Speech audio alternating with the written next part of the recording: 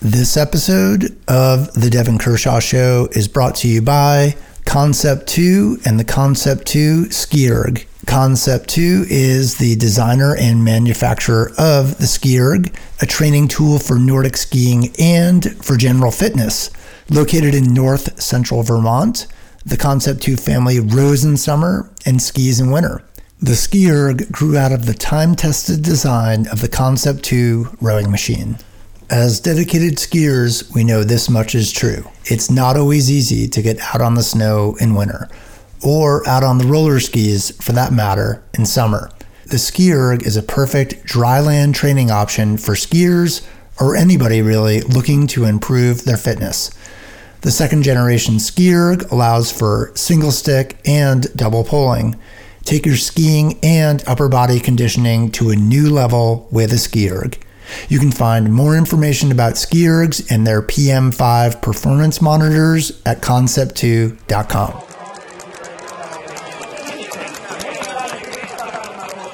All right, we're recording. We're live and recording. I want to try something different this time. Okay? Nothing too exciting and crazy. Nothing crazy. But you know how I usually do a record, like here at home, I write up a little minute and 30-second intro. Yeah. I don't know if you've ever listened to have you ever listened to it actually? Yeah. Have you listened to the podcast? I've listened to it. Oh yeah. I've listened to it once in a while. Especially with the guests. Like, I mean, it's fun having guests on the show, and I'm sorry we brought the heat, like we really brought the heat early in this World Championships, and then the last couple of days, like the people that we wanted to have on have just gotten busy. I think that's how life works. So the poor listeners have to hear us banter back and forth, but I've definitely gone back and listened to some of our guest podcasts before. It's been fun. Yeah, it has been fun actually. And it's funny for me, I re-listen, not all the time, but I do re-listen, and my kids actually give me a bunch of crap for it. Of course, as they should. But I like to kind of play, like the one where I had to bash my way out of the bathroom. Yeah, that was a good one though. That was classic. I had to play that for them because they obviously know that the door locks and all that. So yeah. Yeah, exactly. What happened to the door, Dad? but you know what? So speaking of that, and I surveyed people yesterday. Okay. Patrick Dempsey. Yeah. I was like, who the hell does anybody know who Patrick Dempsey is?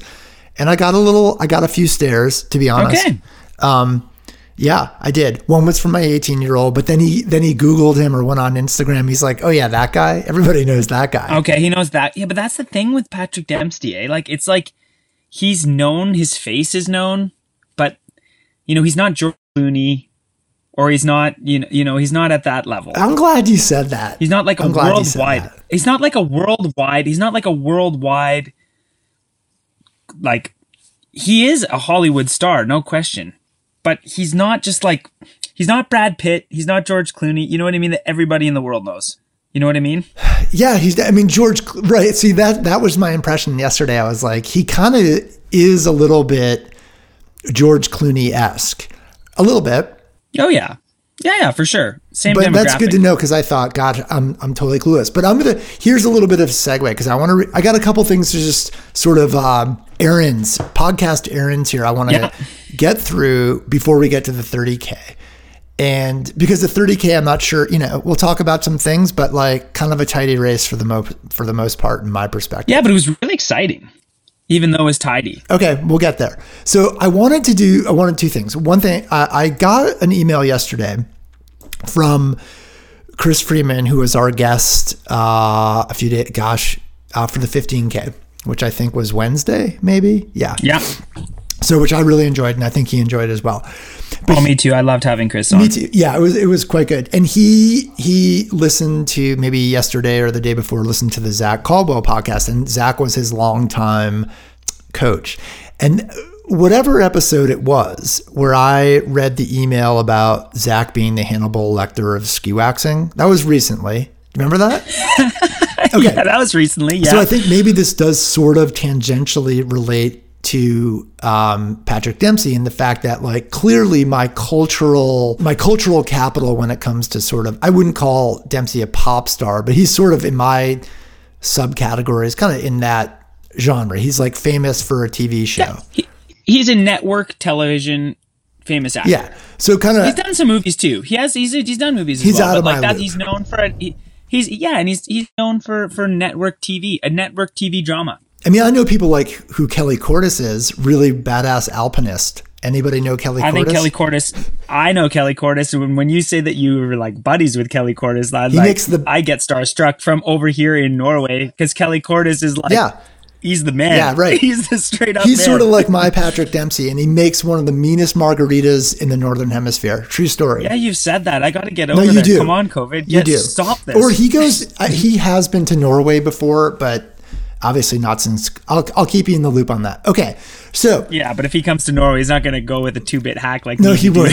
Trust me, he's fun. He's fun. All right, you want to smash like a 5.7 Alpine route? Awesome. I guess it's very clear that my cultural capital is lacking. And so when I decided to read that email, I was like, okay, Hannibal Lecter. I know. I'm certain I watched that movie with Jodie Foster in it and the famous the guy. Anthony Hopkins. Silence of the Lambs? Yeah, Silence of the Lambs, right? And it's been probably at least 20 years since I've seen it. I think more, yeah. So, and again, I'm one of these people who I do not like scary things, and I literally cover my eyes. I don't do scary flicks, and Neither still do I, to this day, not my thing. I'm no horror man. No, for sure, me either. So when I read that, I was like, oh yeah, Hannibal Lecter, he's a bad guy. But I think that there's a lot of negative, real hardcore negative connotations associated with the character.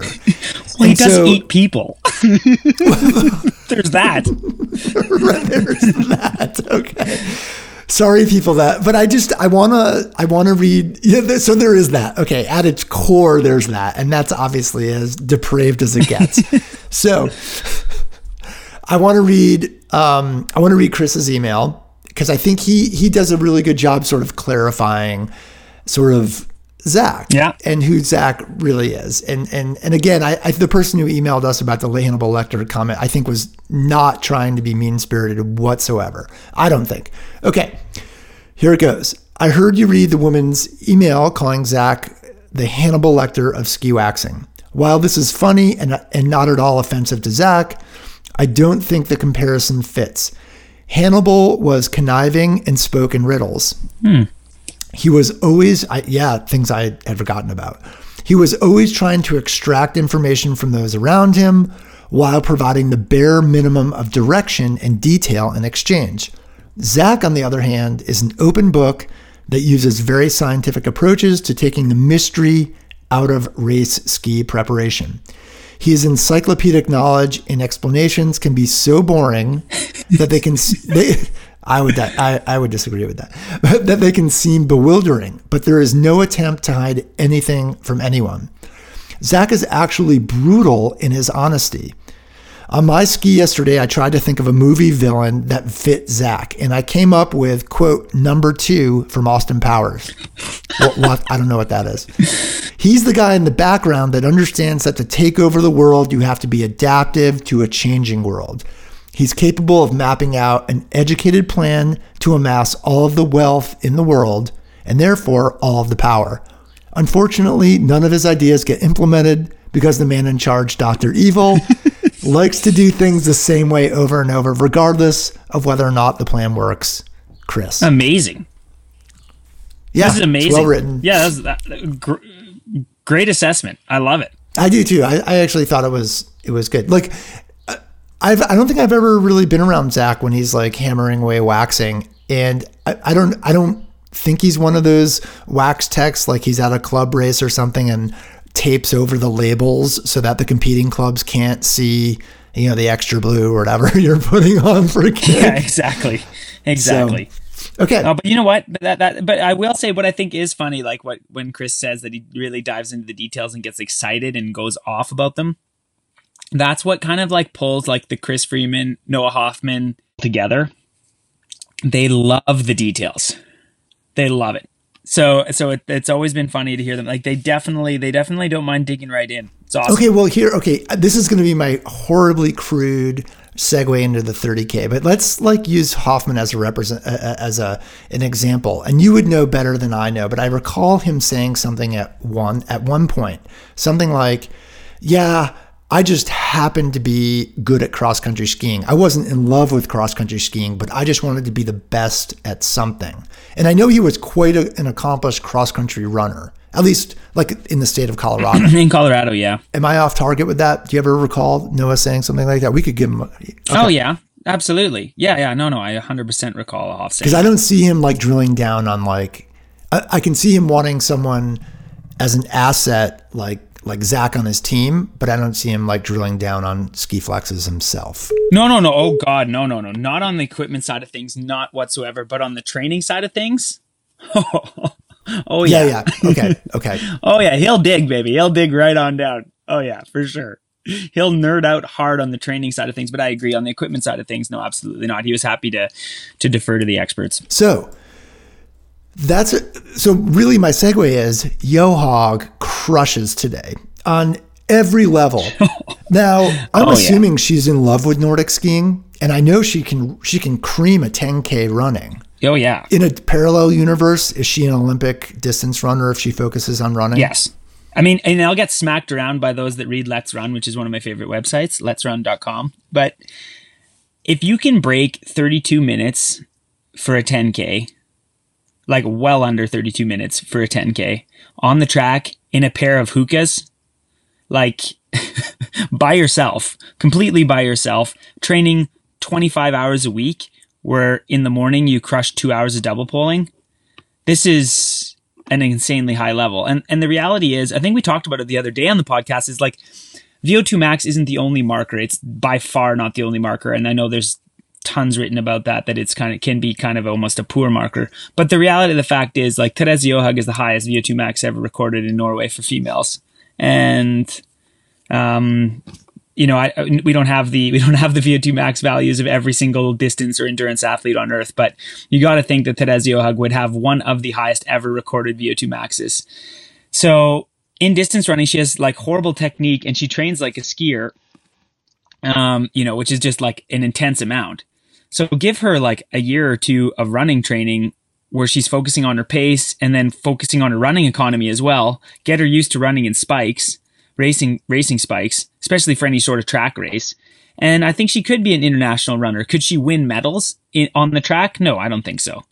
I would almost say absolutely not, because like recall like the Olympics when Ayana broke the 10,000 meter world record by just destroying everybody. That was Johaug today in the 30K. You know what I mean? So the medals probably not. But if she were to in a parallel universe and it's a universe that I kind of dream about, and I actually kind of ask her about it, and so many people ask her about it, she's probably sick of it. But if after the Olympics next year she were to retire from Nordic skiing and focus on running a marathon, I think she could make the World Championship qualification standard or even the Olympic qualification standard. I don't think it's unreasonable to think that Therese Johaug could run under 2:30 for a marathon if she focused on it. Because, you just go through conversion tables and I mean, I'm a super running dork, so I won't bore the... No, that's good. That's why I won't bore their listeners with it too much. But the fact of the matter is, like, I don't think people can truly understand like what it means to train like over 1,100 hours a year and how counterintuitive and counterproductive that is if you're focusing on running fast. It's a lot of load. It's a lot of physiological load you're putting through your body. And it also means, like her upper body strength, that sort of thing. And the stability that she has, especially like in her hips and in her, mostly like her ab and lower back region, is just, you need to be strong to hold your form and have high hips in running as well. But she's not even close to the same level as cross country skiing when you think about the forces that are going through that area of the body to hold it stable as you smash down on your poles in like an uneven surface below you, like skiing, where the ski conditions, I mean, we can talk about the conditions today too. I mean, cross-country skiing, the conditions are changing constantly under your feet. So no, I think she could most certainly be an international runner. Now, at her age now, the fact of the matter is, if she wanted to focus on it, anything shorter than a half marathon, no. She can't get down to 30 minutes and change, like 30-20 or 30-30, let's say, for a 10,000. I think that's a bridge too far for a 32-year-old. And really, even that's internationally competitive, no question. Even, like maybe you could be top 12 at a championship with that. Like if you're in that sort of form, I know the championships don't go routinely that fast, but the girls that, or the women that are top 10, let's say in the 10,000 at the Olympics or the World Championships, all of them have PBs, you know, mid 30, let's say 30 mid. And, you know, so I don't think that, but in the marathon, I honestly think she could, she could get under 2:30 for the marathon, which would be quite the accomplishment and quite the two sport accomplishment if she were to do that. I mean, even qualifying for the Olympics, like the A standards for making the Olympic Games in the marathon or any distance races, distance running competition is a very, very stiff standard. So she's definitely the one and only cross-country skier I've came across that can really do it. And I know there is a Czech athlete that did make the transition to that. And I'm going to have to Google her name because I mispronounce her names. Vakova, I always pronounce her name wrong. But she was a Czech athlete that was actually top 5 in the Olympics in Sochi. I think she was 5th in the 30K in Sochi, and she made the transition to running, and she's ran under 2:30 as well. So it's not like it's never been done. Yeah. So on a course today, you know, it snowed. It was obviously like kind of a snow tempest yesterday. Snow it was a nightmare. In a good way. Oh yeah. They wake up to kind of partly cloudy, sunny skies today. Fresh coating of snow, and you know, Johaug wins this 30K by, you know, I'm looking at a bunch of different results, but I want to make sure I'm looking at the right column. 2 minutes and 34. Yeah, 2:34 over Heidi Weng. Oh in my second. God. Frida Karlsson in third and Ebba Andersson in fourth. And it's worth mentioning because she was close. Therese Stadlober in fifth in 2:46. So are you surprised by such a massive margin? Yes and no. I think, you know, I was expecting her to drop the field early, and she did it at around 4K, just before the 4K mark. So they'd been racing for about 10 minutes, and she got the gap that never closed. And then she extended the gap phenomenally from there. But like we've talked this whole championship, I mean, the course in Oberstdorf is so brutal, and it is so difficult. And Therese Johaug is so much better than any other woman on Earth, planet Earth, in cross-country skiing, that when you put that together, and then it's classic, which is her stronger technique, it's just, the writing was on the wall. She was going to win this barring like a ski disaster. That said, I think it could have been and would have been a lot more than 2.5 minutes. Because if you look through the race, and I was watching it, I mean, if you look at the distance she was putting on the women at about halfway, from like 15 to 20K, let's say, like it was just like people were bleeding time like crazy. And really, I think like in watching it, I know this is kind of silly, but it's almost like Therese just turned it off the last 10K. And was just enjoying herself. I mean, she was skiing. Spoke to a coach. Yeah, speaking to a coach. She was singing by the end. I mean, of course, but that's okay because you're celebrating the last kilometer of that thing. You know how big a gap you have. But the fact of the matter is, it could have been 4 minutes today if Therese pressed all the way to the end. And I thought it was also fairly noticeable too, Jason. Like, no woman in distance skiing skis as beautiful as Therese Johaug, which I think is such a testament to her dedication and her study of the sport. Because I keep referencing that 2007 30K Classic that she did in Sapporo while she was a junior. Her last year junior, she won a bronze medal at the Senior World Championships in Sapporo. And if you go back and you watch any of that tape, it's like the funniest thing you've ever seen. Like, she couldn't ski. She was just running. It was like energy was going everywhere. It was horrible. And really, 14 years, it's a long time. Yeah, it is. But if you see how beautiful, especially in diagonal stride and double poling, but in diagonal stride, and I love the filming today. You know, I love those, like we've talked about that, so you know, yeah, those side-by-side cameras. That's what cross-country skiing needs to be filmed in, because you can really get an appreciation for the angles. You can really get an appreciation for how they're really keeping their weight under them and like making those skis work. And Therese, it's just textbook beautiful classic ski. It's like absolutely gorgeous. And as good as Heidi Weng is, as good as Frida Karlsson, Ebba Andersson, everyone else in the field, especially in the top 10, as good as skiers as they are, they're phenomenal athletes. There's no comparison. Therese Johaug skis so much better than anybody else. And, you know, when you have the best capacity in the field, you have the best technique in the field, and you're a generational skier. I mean, she leaves these world championships with 4 gold medals. And that's one thing. I mean, she passes after today's win. She passes Petter Northug. She passes Elena Velbe. These are impressive stats. She's only behind. She's second only to Mara Bjørgen at this point. In just like Paul Mayers in world championship gold medals. But the fact of the matter is there was no one that was going to contend. So I wasn't surprised. But it's an eternity. You know, like Kristen and I were talking about this a lot today watching the race. Like, think about this. Like, cross-country skiing is competitive for a winter sport. Like, yes, no, it's not even close to as competitive as like soccer or track and field. Of course not. Like, not even in the same stratosphere. But that's another podcast I want to do about access, exactly. Right? Those are easier to access. Yeah, totally. But cross-country skiing is still a fairly competitive, it is a competitive winter sport. And she outclassed the field this whole championship, but especially today, by a margin I've never witnessed in my career, not even close, of anybody, not Mara Bjørgen, not anyone. And I thought Mara Bjørgen's 30K win in Pyeongchang was just a complete outclassing as well. But compared to today, this was just silly. But she's just that much better. And I think you got to put it in historical context. In almost 100 years of international cross-country ski history, there's only been one that is as good or better than Therese, and that's Mara Bjørgen. And on a day like today, I'm not even sure. I think we might have witnessed the biggest outclassing performance we've ever seen. What do you think? You know, I was about to go into like running, kind of looking at those historic numbers. But I was hoping that maybe, you know, Statski or someone would beat me to it. And he may have, and I haven't checked it out yet.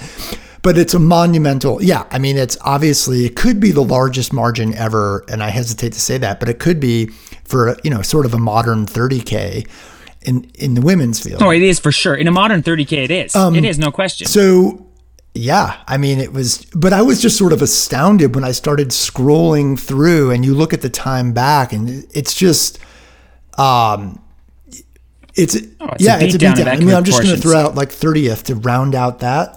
8:23 back. That actually doesn't sound so bad, you know?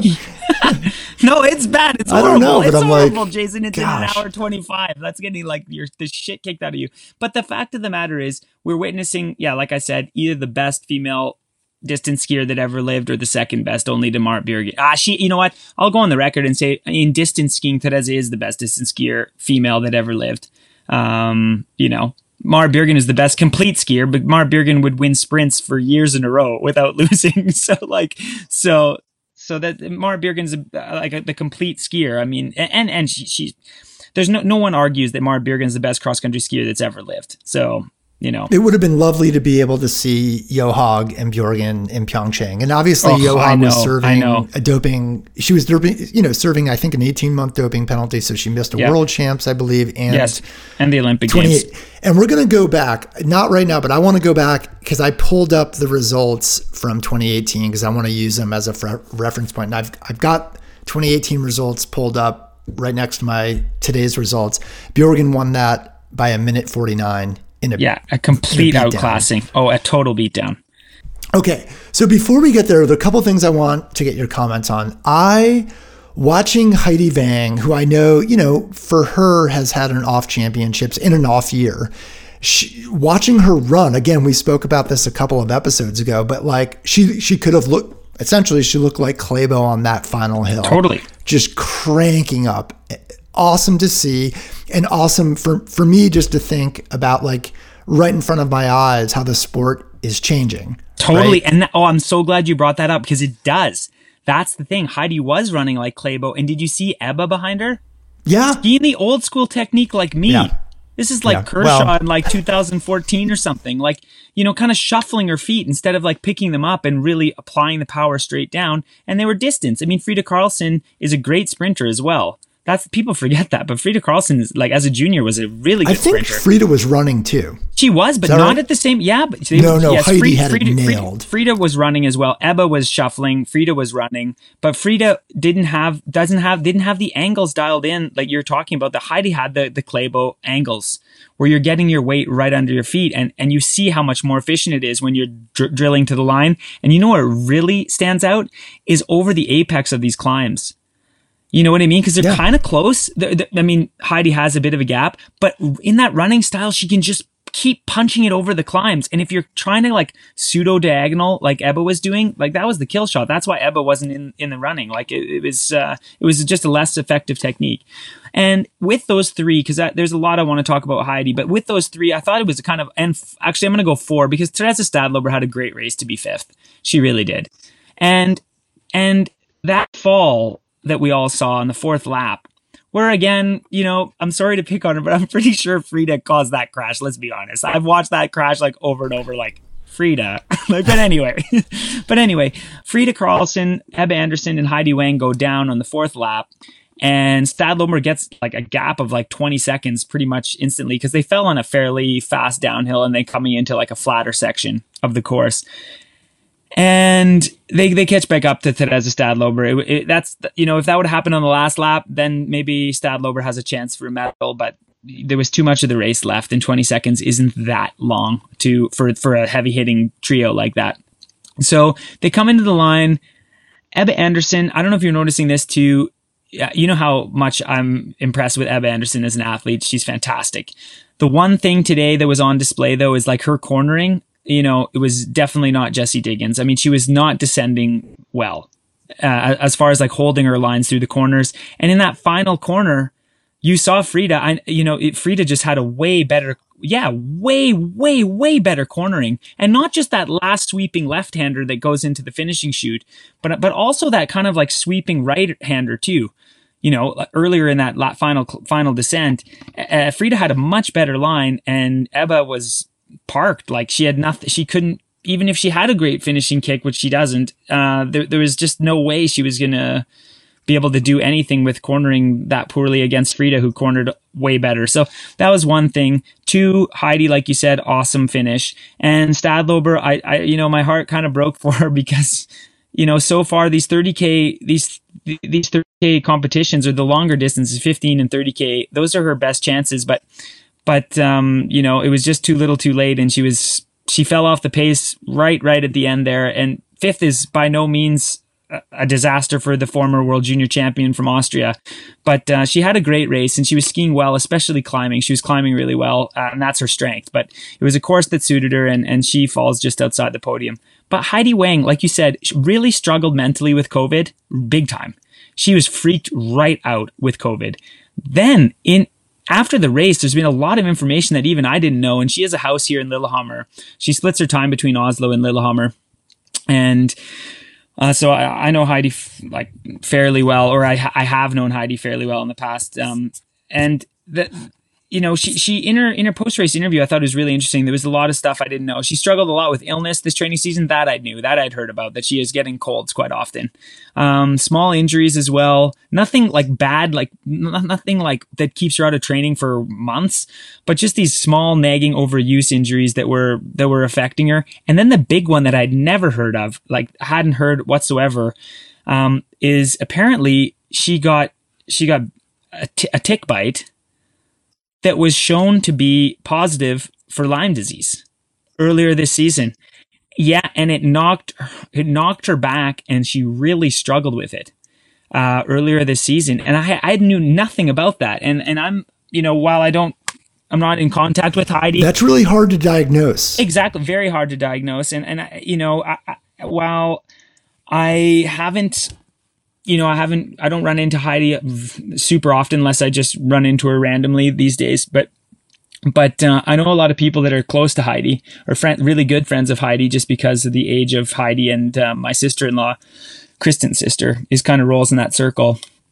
And, you know, it's just, you know, that was something that she kept close to her chest or something, because that was a shock. And having had some friends that had struggled with Lyme disease, and in Canada, which is, anyway, I won't get all into the details with that, but it's really, really hard, not just to diagnose, but get the treatment fast enough. And it's a really really tough bacterial infection to tackle. And for a world-class athlete to have that, and admittedly, she said she really struggled with that. And then to come back here and come second at the World Championships. Yeah, she was 2:34 back off, like we said, the best distance skier that ever lived, but it's still a fantastic result. And what a way to end her championship. She looked so good in the relay. We talked about that a couple of days ago, how good she looked in her relay.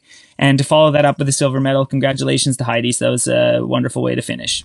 Okay, so before I jump over and run through the list for 2018, because I want to chat about some Americans here, but let's Sadie Bjornsson, Sadie Mobe Bjornsson, her final international race. She comes in 15th, looked great, looked strong, and from listening to her post-race interview, I mean, sounded pleased with the day. Yeah, I mean, I thought she was right where she needed to be into the top 10. To be cracking into the top 10, she was right where she needed to be for 80% of that race.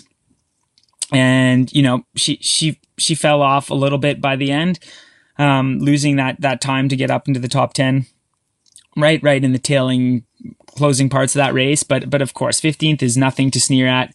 And we talked about how great a career Sadie's had and how integral a part she's been for the U.S. team. And just to drill into the stats here, like Sadie, this is America, right? Like the USA, I know we have Keegan Randall and I know there's Jesse Diggins that are living legends really for cross-country skiing in the U.S. But Sadie retires with 7 World Cup individual podiums in addition to 5 team World Cup podiums, plus her bronze medal from the 2017 team sprint in the World Championships in Lahti. So think about that. She has 7 individual podiums on the World Cup, 12 overall on the World Cup because of a lot of great 4x5K relays and also a couple team sprints in there. And this is a great career just on the results list by an American skier.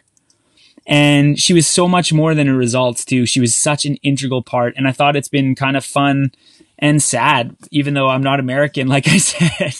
But I guess I just reminisce about like our time together, the Canadians and Americans, and Sadie has just always been a part of it. And, there's been some really nice notes written by Jesse and Sophie and Matt and everybody in the US contingent. And, I know some people kind of think that like, oh yeah, of course, everyone just writes nice things when people retire. But I can rest assured, like with Sadie, she was a special athlete and a really special person. She'll be sorely missed on that team, not just for her results, but as an integral part of this successful run that the American women have had now for a decade. Great. We talked about it last time. Just a kind, genuine person.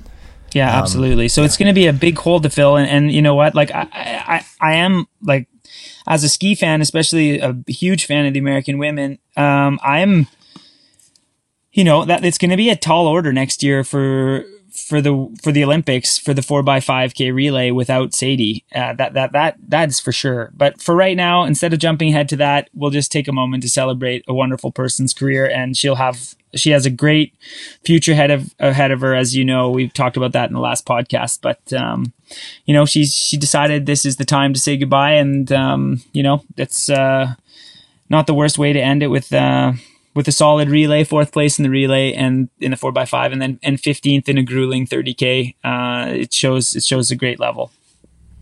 Okay, Catherine Stewart-Jones for Canada.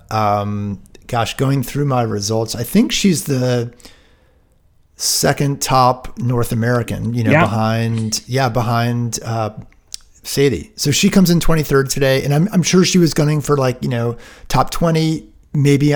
Yeah, she was. But great day. No, top 20 was definitely a super great day. And you know what I loved about KSJ's race today? Her guts. Her guts, man. She was skiing in that Sadie Bjornsson group right from the start and hanging on. And then she drifted to the back of the Sadie Bjornsson group. And then early, and I'm like, oh God, like this is a sketchy place to be. And then she really hung tough.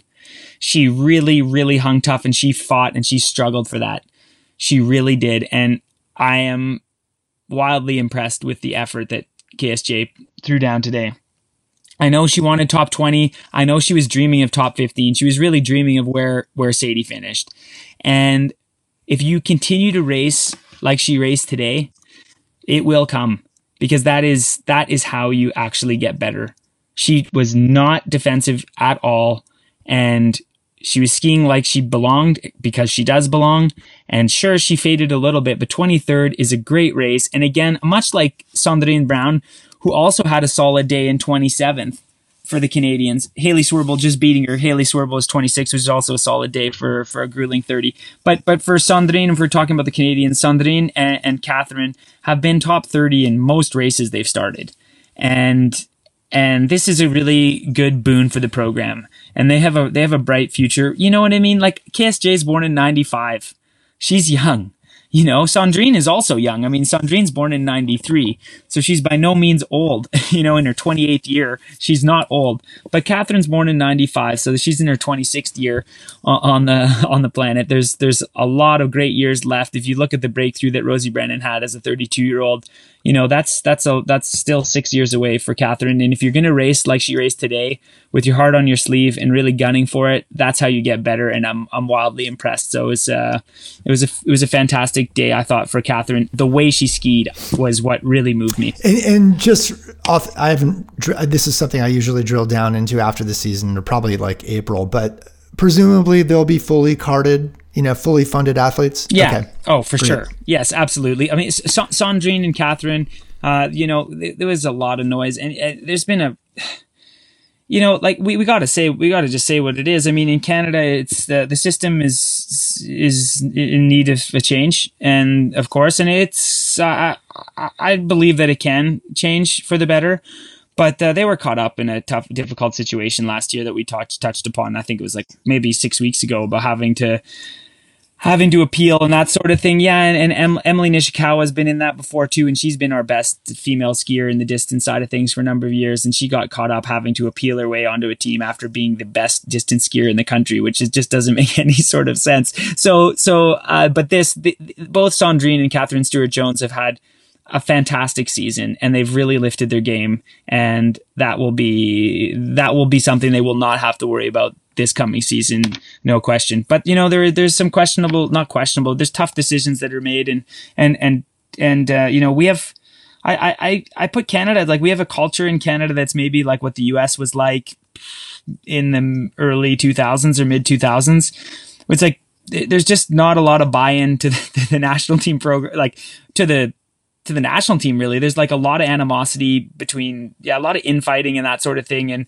And hopefully we can get that sorted out and move on from that, because like we're too far behind. Well, I like the coaching. On the results. I mean, I like the coaching. You know, I don't know all the politics. Yeah. I like Bratton. I feel like seems like straight shooter. I'm really impressed. Yeah. Totally. Well, most Norwegians are to a T, but Eric Broughton's done a really great job. He's done a fantastic job with the team, and a huge shout out to Joel Jakes, who was my wax technician actually for a fairly significant part of my career, and has been a wax technician for the Canadian team for a long time. That in a really rugged time for the team, got thrown into the high performance like director role when there was no high performance director, and he was wearing all these hats. He's done a great job. He's really focused on trying to change the culture in Canada, and I really believe he will accomplish that.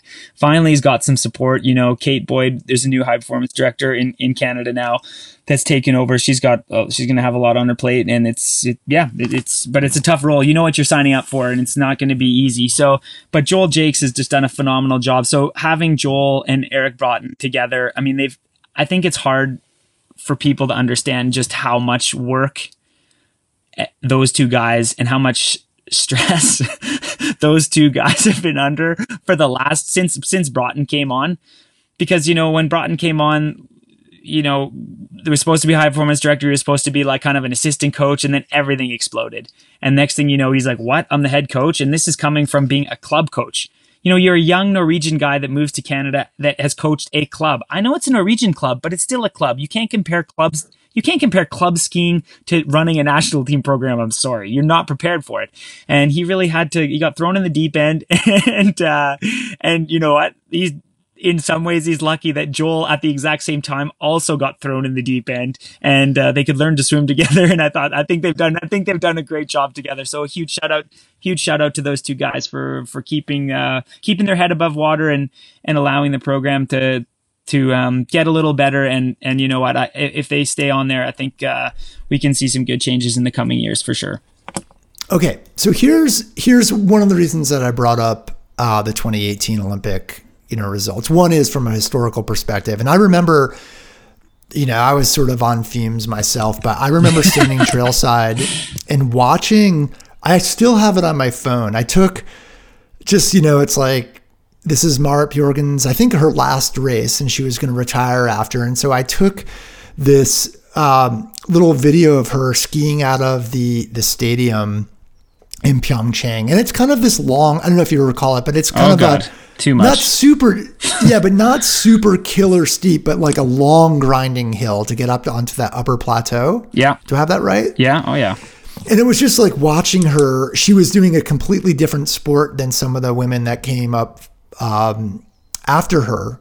And from a technique standpoint, I want to go through the maybe top 10 here. Marit Bjorgen wins it. Krista Parmakowski second. She's roughly a minute 50 back. So then Stina Nielsen, okay, sprint killer. Yeah. She comes bronze medal in the 30K Classic, no longer in the sport. So impressive. Yep.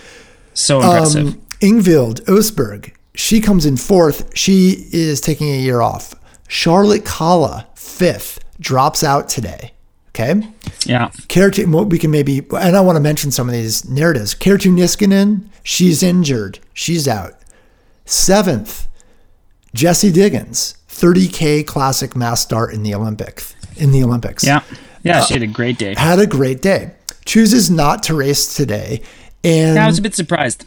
Okay. And that's why I wanted to bring this up. I mean, I haven't seen some official statement. She and Rosie Brennan are not racing. And there's one more weekend of racing left on the World Cup this year. It's in a modified schedule. There's a 10K.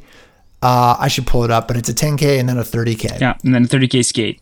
Okay, and 10K Classic.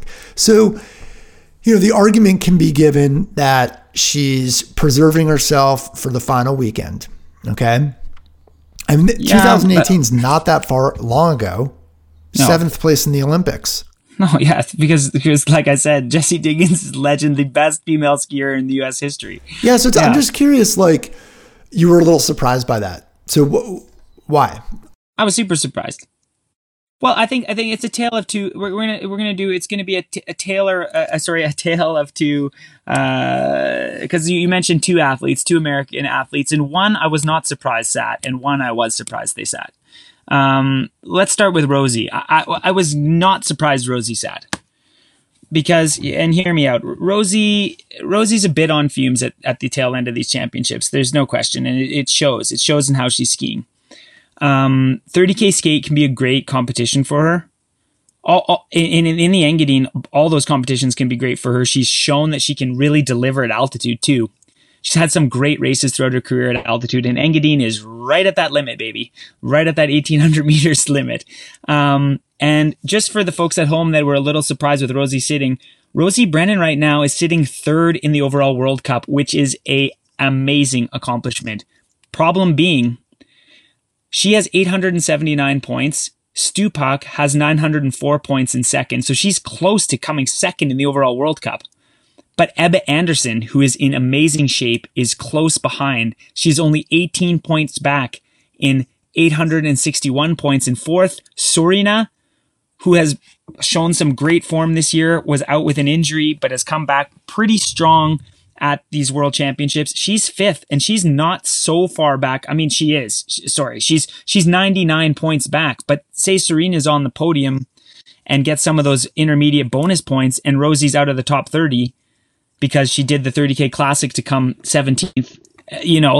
This stuff matters. And for Rosie to sit out, absolutely, totally understandable. These championships, she, like I said, didn't go the way she wanted. She's a little on fumes, and now she's got to be smart and save her energy for the big fight. Also, in the distance rankings, she's fourth in the distance rankings. She's tied with Stupak in the distance rankings, and she's not far from Ebba Andersson, who's second in the distance rankings. She's under 50 points. She's 46 points back from Ebba Andersson in the distance rankings as well. So Rosie sitting the 30K Classic in Oberstdorf, not at all surprising. Diggins, on the other hand, sitting the 30K. Okay. Surprising. Yeah, let's parse this out. Here's my point. Here's my reason. Here's my reasoning. She's won the overall World Cup. It's done. Like no She's one can up by pass her. like 250 It's over. points or something like that. Oh, more than that, 350. No, right. 350 points. 352 points. 352 points. It's over. It's done. She's won the overall World Cup. So start getting the champagne on ice, America. This is a hell of an accomplishment. Also, she's number 1 in the distance list, which is fantastic. But she also has like a fairly sizable lead in the distance globe too. You know, she has 62 points lead in the distance cup rankings, which is significant, very significant. Also, Diggins has shown that she's a better athlete at altitude with no preparation than Ebba Andersson is. Ebba Andersson, look no further than seeing how she did in Val Muster with coming in with no preparation for altitude. Diggins is also not prepared for altitude. No one's prepared for altitude now because they're going right from here to high altitude. But that said, historically, Diggins has had fantastic races at altitude as well. Maybe not quite as noticeable as Rosie, who has really had some great races at altitude before. But she has a huge lead. And also, too, if you win the overall World Cup, yeah, it's nice to get that little globe too, the distance globe. But who, like... First of all, she's not going to lose. She's not going to lose the distance globe. 1, 2, who really cares? You won you won the Tour de Ski and you won the overall World Cup. This is phenomenal. And you were 4th in the 10K skate at the World Championships. And also, honestly, maybe on how the race played out, but before the race started, I really would have thought that like a medal wasn't out of the question for Diggins in a 30K Classic. But then when the race played out, you know what? How it worked. That trio of Heidi, Frida, and Ebba probably were a step above Diggins where she is now. That's okay. That's being honest. I was wondering. So the best she could be, and the best she could be, really, perhaps. And this is just such Monday morning quarterback bullshit. Like, but the fact of the matter is, Anna Kjersti, who had the best race of her whole career, the Norwegian, who's not on the national team, by the way, comes 6th. 330 back, but I feel like Diggins probably would have been in that group, you know, most likely the Anna Kjersti, Heidi Weng, Krista Parmakowski, Serena group. But that said, you know, with the World Cup wrapped up and a World Championship, a 30K Classic, like you said, 7th at the Olympics, and also she's really come a long way in her classic skiing. And there's just like the world ending the World Cup. There's just not much on the line. Like there's nothing really on the line for Diggins, honestly, because she's going to win those globes no matter what. A bad day for Diggins in a 30K skate is like 8th. You know what I mean? Like Diggins is, you're not going to see Jessie Diggins finish like 37th and get 0 points in the 30K skate. It's not going to happen, you know? So I was a little surprised, but at the end of the day, Diggins doesn't just want to leave it to chance, that distance globe, even though I really don't feel like it's to chance because she's so much better than like they just can't see it being possible to lose over 60 points. But that said, she wants 2 globes and good on her. She's had a great season, like we've talked about the whole time. There's a treble here in skiing. It's the Tour de Ski, it's the overall World Cup, and it's the championship medal or gold. World Championship or Olympic gold in the same season, and she got 2 out of 3. So, you know, it's there's what can you say? You gotta tip your hat, and it was, you know, for a fan, it was sad to see Diggins not on the line, but I also can't fault somebody for wanting to save a bit of energy to really close it out with style next weekend. You know, just to kind of take it maybe a little bit more about Jessie and kind of directly to us. You know, we've gotten some emails that were like, you know, we were too soft on Diggins in terms of critiquing tactical strategy in that in the relay. And yeah, do we want to revisit that at all for a minute? Yeah, sure. Yeah, sure. We can revisit it. I probably was a little soft because I have just so much respect for Jessie. I know Jessie super well, and honestly, I still stand by what I think I said, and if I didn't say it, I'll say it now, is like in that moment, getting the tag with a Parmakowski that has been the Parmakowski of this year. Jessie knows that. It's a 5K skate. You know, Jessie probably thought, or most certainly thought, I can beat her by ripping the legs off her from the exchange, or I could beat her in the sprint. And, you know, she, in the end of the day, the critique would have been, and hindsight's 2020. I mean, I have so many races in my repertoire. You know, one that comes to mind that was the stupidest decision I ever made. And it was kind of like the decision Diggins is making now for the overall World Cup. I remember in Holmenkollen in 2012, I think I picked up so many bonus points because I was so worried that I would lose my like second place in the overall World Cup and second place in the distance standings that year on the overall World Cup, that I was just going bananas for all these like intermediate preems in that race, taking all these intermediate preems, doing all these short sprints to just secure all these extra points, which were completely not important. I had a big enough gap. I just didn't have the confidence to believe in it. And come around, I end up 10th in the Holmenkollen, but my arms cramped 1 kilometer from the line. And I ended up like 6 seconds from winning or something, or 10 seconds, within 10 seconds of winning. And I had probably, that is one of the best races I've ever done. And one of the stupidest things tactically I've ever done. Because like, what the hell am I doing trying to get all these ridiculous points when I'm in wicked shape? 50K Classic's one of my best races. I have a chance to medal in a historic race. And instead I'm worried about second in the overall World Cup and second in the distance cup standings when that was done. It was a done deal. I just needed, you know what I needed? I needed Joran there with the stats before that race and be like, dude, you're going to be second. It's over. I needed the statistical skier to like smack me around. But, you know, I was making, you know, stupid tactical decisions. And Diggins, the right thing to do is what she did, right from the tag, drill it. And after a couple K, I'm sure she would admit it the same too. If she could go back and redo it, she would have taken a little look behind and seen that she was there, that Parmakowski was there, and then said, like, you know what? We're not making any ground on Neprayeva. It's way gone. They're not going to come back to silver. And now I'm just going to pull a Nortug and sit behind her and just drop her like a bad habit up that last hill and into the finish and save all my energy and let Germany come back and let these other teams, like Victoria Karl is not going to factor into Diggins at all in the last hill of the sprint course. Let whatever teams come back together and then really do everything you can to win that historic bronze medal. And you know what? I'm sure you, if you had a quiet moment with Jessie, she'd probably admit that as well. But you know what? We make the decisions we make, and she probably thought, no matter what, I'll be able to beat Parmakowski. It just happened that was the one race out of 10 that Parmakowski got the better of her at the end there. So that's just how it is. But if it sounds like I was quote unquote soft on Diggins, is like I've just been in that position that Diggins has been in before so many times. I think I was included on being too soft as well. Just so you don't feel like... and also I just have so much respect for Jessie. I really don't second guess any of the choices she makes. I mean, she's, yeah, like I said, she's the best female skier that ever lived in the US, and she's gotten there for a reason. No one digs and goes as deep as Jessie ever. So you can pretty much guarantee no matter what her tactics are, she leaves everything out in the course. Like I've said before, it's like I've seen Therese Johaug like that and Diggins, and that's it.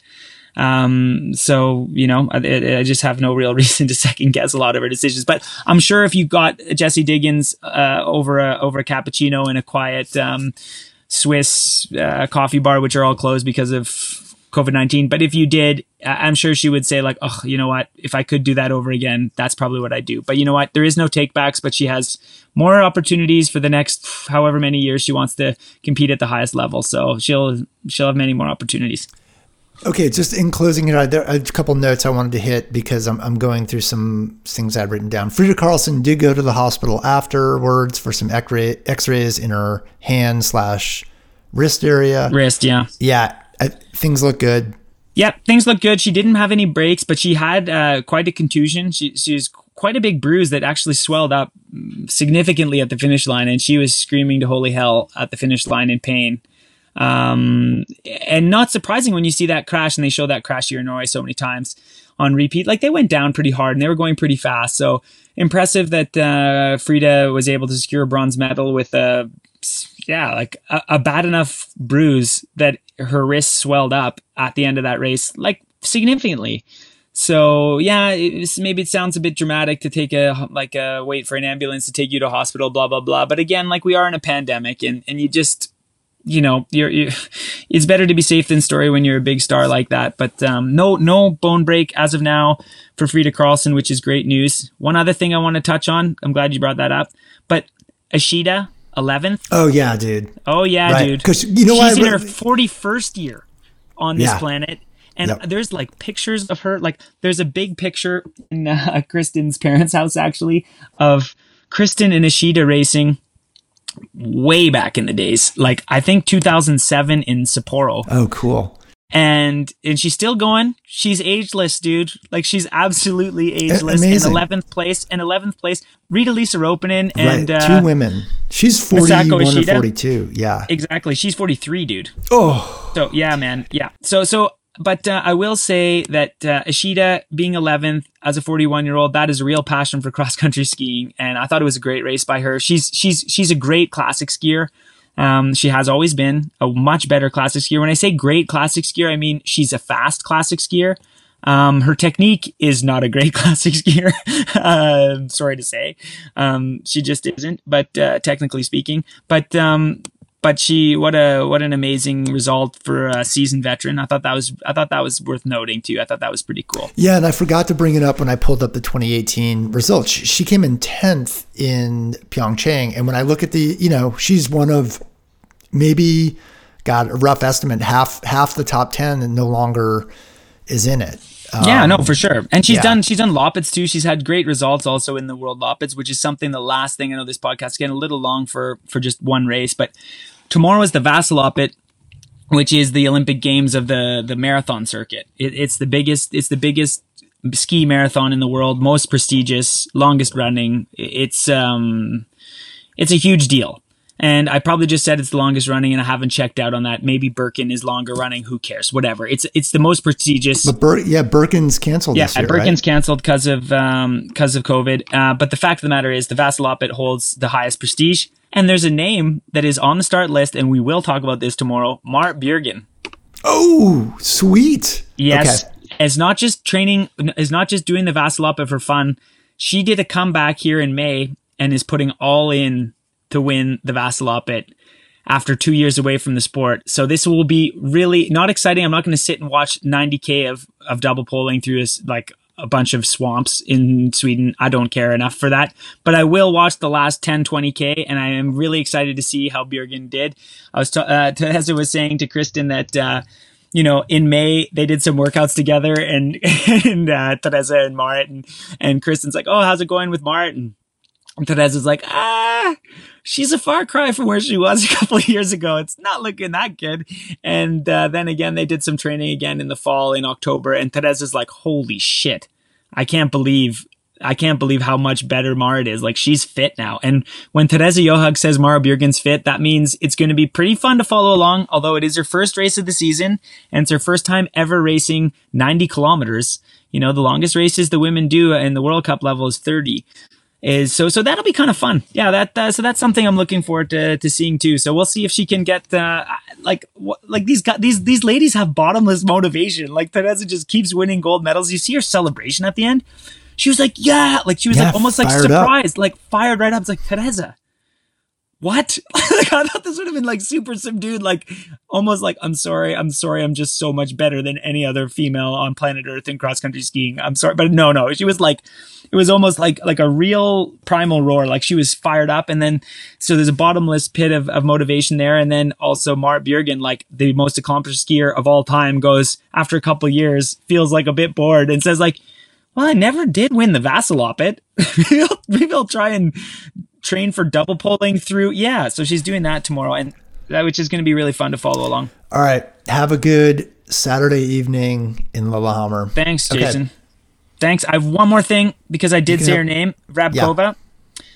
The marathon, because coming back to Therese Johaug in the marathon, saying that she could go under 2:30. Of course, she could go well under 2:30. But just to touch on Vrabkova. This is the Czech runner skier? Yeah, the Czech runner skier. She was 5th, Eva Vrabkova, and she got married. So it's now Eva Vrabkova Nivtova.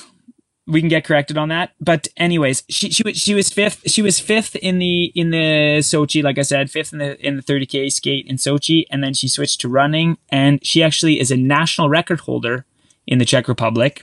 And in Berlin 2018, she ran a 2:26:31 for the marathon. So and Berlin's like a speedy course, the fastest, right? Yeah, that's where the world records are. Okay. It's Berlin, London.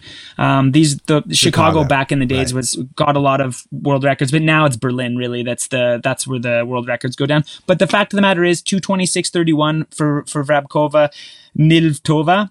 And Therese Johaug, we all know how much better skier Therese Johaug is than Vrabkova, and you also know how incredible her track times are for running in like big hoka shoes by herself, heel striking. So if a couple years of training, is it hoka? Yeah, hoka, whatever. Every time I hear you say it, I think of like it's hoka, probably. I know a hookah, like in a hookah. Like they're in a little hookah den. Yeah, exactly. Exactly. No, but maybe it's hoka, but regardless, Therese Johaug I would put money that Therese Johaug, as great, I mean, national record holder in the Czech Republic, there's nothing against that.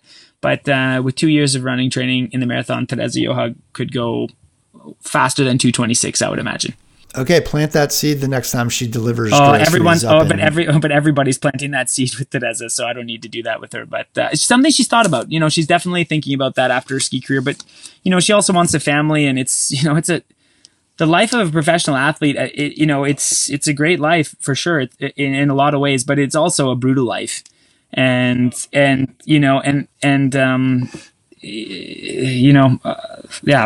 thought I'd actually personally thought I'd try and run under 2:30 for the marathon, like after I was done skiing. And I mean, I just have no competitive drive to do any race whatsoever. Like I'm just done.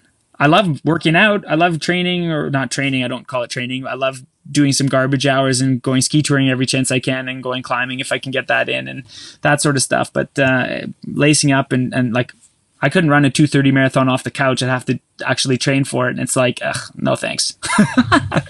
So, yeah. All right. Have a good one. That's that. Yeah, well, one last one, 50K.